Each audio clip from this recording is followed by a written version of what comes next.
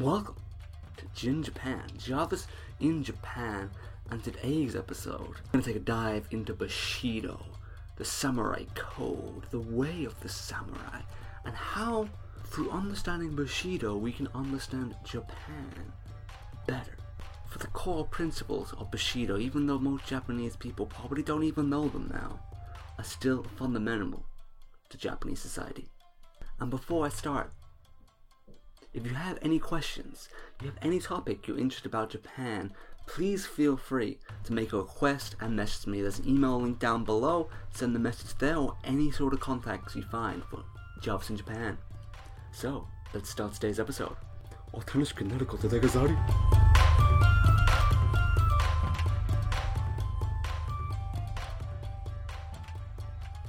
So throughout the ages of Japan, the samurai existed originally as bodyguards for the lord, and then in the Warring States period for the 16th century, that's when they really became fierce warriors, what they're known for today. But the Bushido Code, the way of the samurai, actually came out in the Edo period, from the 16th century to the late 18th century Japan, and this was a time of peace. It was a time when, samurai's role of waging war was kind of obsolete.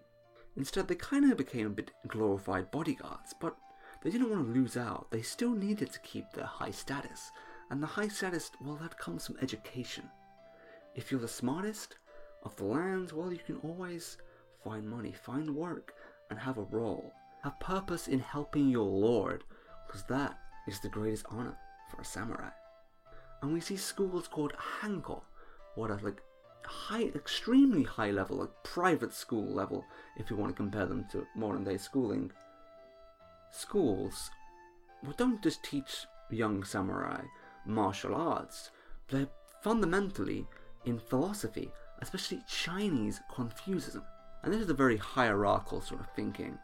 It's very you must respect your elders, you must respect your boss, your rank in society. It's very hierarchical. You must know your place and you must do your duty what is worthy of your standing. And this built the sort of moral backbone of the samurai. And with that, as well as the Japanese religion of Shinto, what kind of built the loyalty and respect to your lord, especially then you got the lords who then respect the shogun, and then they even go further and the shogun has to respect the emperor. Even though in the Edo period Japan, the emperor did not hold the power for a new shogun to become shogun, he must be given this position by the emperor. A bit like the English queen. For in England, if a new prime minister comes into power, he must go to the queen, so get her approval first. And the final core principle of the samurai, that's Buddhism, Bukkyo. And this gives the sense of life and death. And this is a very, very different sort of value system to what we have today, especially the life and death thinking, as it was sort of believed that they would rather die quickly and beautifully, like a sakura tree only blossoms for a week with beautiful pink flowers, and then those flowers will die away. For that one moment of beauty, for that one moment of honor, for 5 seconds, 50 minutes of fame, your life is worth dying for that. And we see this part especially in the greatest honor to be a samurai, and that is dying in battle. Dying in battle for your lord. As that is seen, as dying with purpose to help your clan, to help your people, and if you die in such a way like that, your family won't really mourn you, but they will praise your death. And this weird sense of value is kind of actually rubbed on. And there's some cases actually in modern day Japan, with a good case coming from Cambodia in 1993 after the civil war. Then peace finally struck out, even though at the moment Cambodia, not too great. But in that period there was peace after 1993. But in the sort of dispute before this led to this peace, 2 Japanese young people died. And one of the parents from one of these young people went to Cambodia, went to the United Nations meeting, and it's kind of weird that the father was thanking the Cambodian government, not really crying in tears as you expect to be mourning, but he was thanking them that, his daughter died for peace, to help this country. And for that, well, that was the greatest honor, sort of satisfaction. Like, he was happy that she died, well, for peace. So I've just gone into the 3 founding blocks of the sort of Bushido mindset. What's Buddhism, Shinto sort of loyalty, and Chinese Confucianism for the hierarchals. But there's a bit more to that. There's about, well, 7 principles what build up and intertwine to really make Bushido, or make the samurai, especially in the Edo period, because they weren't brutal warriors who would go around just murdering people. Most of them weren't. The vast majority were extremely loyal. So fundamentally, at the bottom, there are 4 principles. That is courage, wisdom, humanitarianism, and trust. These are the bottom ones. As you can think, courage, you gotta be strong to be a samurai. Wisdom, you gotta be smart. Like the samurai of the Edo period were extremely high educated. You got the best knowledge, you got the best tech, you get ahead, you can, well, beat your enemies. And this, especially in the fall of the daimyo, the fall of the shogun and Tokugawa government, was seen especially in that period. Humanity was also extremely important, especially if we see some of the clans like the Aitsuha clan, like the 7 principles they drum into their kids, and some of them being respect your elders, look after the elderly, don't punish the weak, don't bully people. Like, these fundamental things, like, you must care for people. These are very obvious things, but from a time when the samurai came from literally murdering everyone in the warring states period, they needed these sort of core principles drummed in to get them from these brutal warriors to actually being useful to society. And then finally we get the trust. They've got to, well, have trust in their Lord. And if they can have trust in the Lord, this builds up, well, respect. And respect and the humanities combine to make there. So that the reigi in Japan, like the honor, you must give your respect to your elders, respect to your Lord, respect to your surroundings and your way of life. And then we got the humanities, wisdom, and courage part, and that builds up samurai's sense of justice. Their sort of moral belief, what comes from Confucianism, that they must do the right thing. Like, we see this a lot in the Edo period with seppuku, the Japanese ritual suicide, as they find it the best way to, well, release their sins of their injustice. If they have done unjust acts, they've caused harm, the best, most sincere way to prove this is, well, give your life. And thus, you will get honor. This honor is built up from the respect and justice. If you can be respectful and just in the way of life, you can gain what the Japanese samurai always aim for, what is meio. And meio is a weird word in Japanese, because in English it kind of translates to prestige and sort of like satisfaction in life. What comes from having, well, your name honored. And that is the kanji for meio. It is name and sort of respect and honor. And this is what samurai live for. This is the main principle in life. What they live for. It's like, what is your sense of value you want to achieve in life? As nowadays we're like, money, I want to achieve great riches.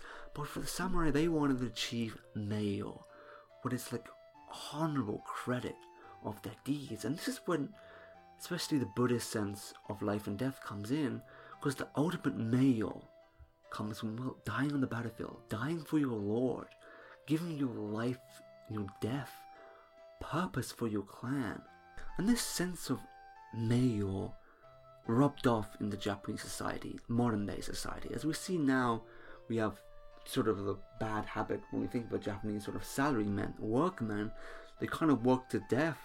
They put their families second. They put their job, their company first. They work themselves to death in some cases for this sort of sense of meio, even though they probably don't even know it. But it's kind of ingrained in Japanese society that this sort of higher honor, this sort of creditable honor from higher up, from a hierarchy, what for the samurai was their daimyo, was their lord, who was seen as sort of a godly figure. If you can give service to that with your life, well, your life has meaning. Your life, well, had value and meaning. And this sort of value system, what brings meaning to life, is kind of a fundamental to Bushido, and it's what builds the sort of moral system of Japan. And this is quite weird, especially coming from a Western thinking, especially when Japan became modernized in the late 18th century, when the West was looking at it, they were really confused. It's like, where did Japan get this sense of morality from? As we say, take Europe, get the morality from Christianity. The Christian values were built up as society and morality. From Japan, it's the samurai code, it's the Bushido, it's the sense of loyalty to your lord, it's these core principles of the samurai, what rubbed off in society. And it wasn't just the samurai who held these, it was everyone in Japan at the time, especially in the Edo period. The normal people had a really good respect of Meiyo, an understanding of this is something you want to value in life, like the honor and satisfaction, what comes through service, comes through providing something of value to your family, to your lord, to your group, and to Japan. And if you want to learn more about Bushido, I recommend the great book, what is The Bushido, the 1990 published book in English by Nitobe Inazo. And Nitobe Inazo is a very interesting character in Japanese history, as he was born in 1862 and he lived through the sort of Meiji period, the change from the Tokugawa to the Meiji government, and the westernization of Japan, and he became a Japanese representative to the United Nations. And his book Bushido, published in 1900, was basically explanation of the Bushido code, the way of Japanese thinking for Europeans.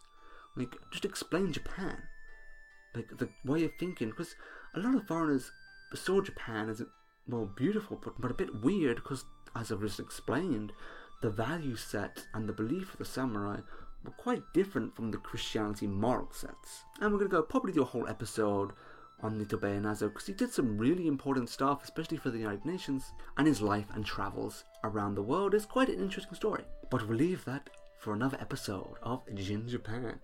So I hope you enjoyed this episode and learned a little bit about the samurai, the Bushido code, and I hope that's helped you a little bit understand Japan a bit better. And we'll go into more depth about Bushido, of certain clans, why it makes them different, how that affected, Japanese history, because I've been really enjoying recently learning about especially the fall of the shogunate through Tiger dramas, what's an NHK sort of drama series about Japanese historical characters, and it's very Game of Thrones like. So we have the lords, the disputes, the politics, the battles, and it's very good, it's very well made. And it goes around the historical sites, what are still around today, and showcases them, and it's like, it's good. And when you can travel around Japan, just knowing a bit out of this, it makes it much more enjoyable. Like, you can travel to shrines, and you can know, this is the shrine from this part of history. Like, stuff like that, I want to make a podcast, a blog series, what gives that to you guys. It gives a sense of value that when you come to Japan, you can get more out of it. You can get more out of the history, more out of your travels. Get a more sense of value, more sense of Japan. And that's what I aim for this podcast, what is Jin Japan, Jobs in Japan. But this takes time. Starting this stuff takes time. But before I was trying to make a podcast every 2 days. But this week I tried to record this podcast literally last week, but I couldn't.